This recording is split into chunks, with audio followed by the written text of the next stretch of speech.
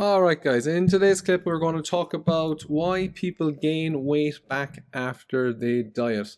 So, a big problem people have when they do diets for 4 weeks, 6 weeks, 12 weeks, doesn't really matter, is after the diet is over, they gain the weight back. And a big reason for this is the diet they're on was quite extreme usually, and it is either a 6 week plan or 8 week plan, and there's no kind of plan after the diet. So, you can diet very hard, as I imagine a lot of people have and had experience with, for 4 weeks, 8 weeks, 12 weeks.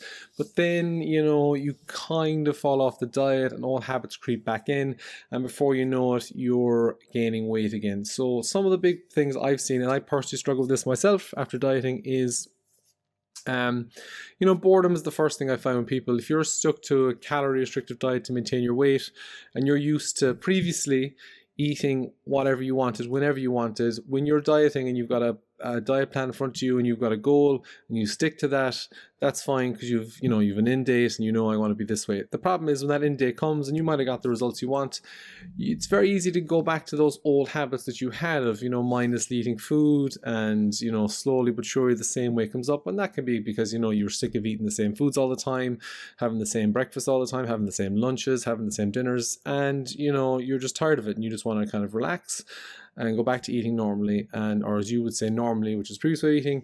But then the problem with that is if you eat the way you used to eat, you're going to get the results you used to get and you're going to gain the weight back. So that's where old habits come back of, not tracking your breakfast, not eating enough protein, eating loads of easy, snacky foods that are high in calories, low in satiety, so you're hungry in a few minutes again, and that are really easy to overeat. Then what will happen usually with people if they're tracking their calories is they'll slowly stop tracking their calories. So they'll stop logging their food in MyFitnessPal or whatever calorie tracking app they're using. And that can be because they think, because they're used to eating the same foods all the time, that they know how much they're eating now and they don't just put in later and later. But the problem with that is you forget what you're eating again like you used to before. And before you know it, again, you're back to misjudging portion sizes. You're back to eating junk food again, eating high calorie foods, and you're gaining weight slowly but surely. And the last reason I find, and this is a personal reason for me, is you kind of forget that you can't go back to the way you're eating. Now you can, of course, people go if you're counting calories. Oh, I can't do this forever. I want to go on a holiday and I want to kind of cut loose. And of course you can cut loose if your diet is regimented and you're eating well. 59 days out of 60, of course you can have an indulgent week. If you're eating, well, 120 days and you're going abroad for a week or you're going on holiday for a week and you want to enjoy it, of course enjoy it. You'll apply your good diet principles, and of course you'll have desserts and stuff and you can enjoy yourself. If you're a fitness model, tough, your job is to look great. But if you're a regular person, of course you should cut loose in your diet every once in a while. Not every day, not every week, but every once in a while.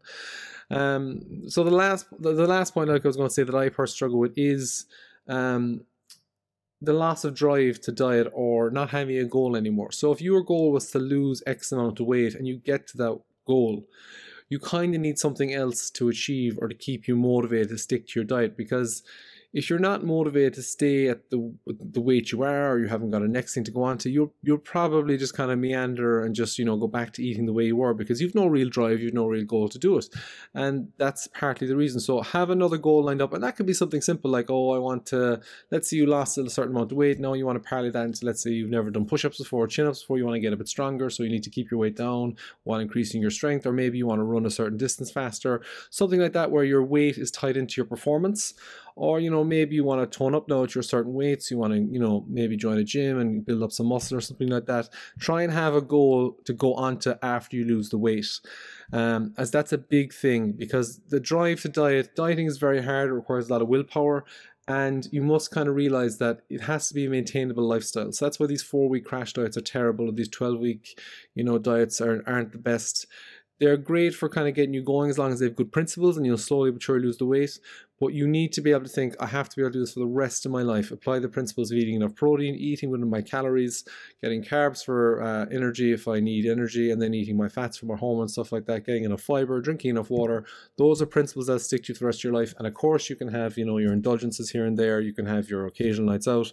You can make that all work into your lifestyle.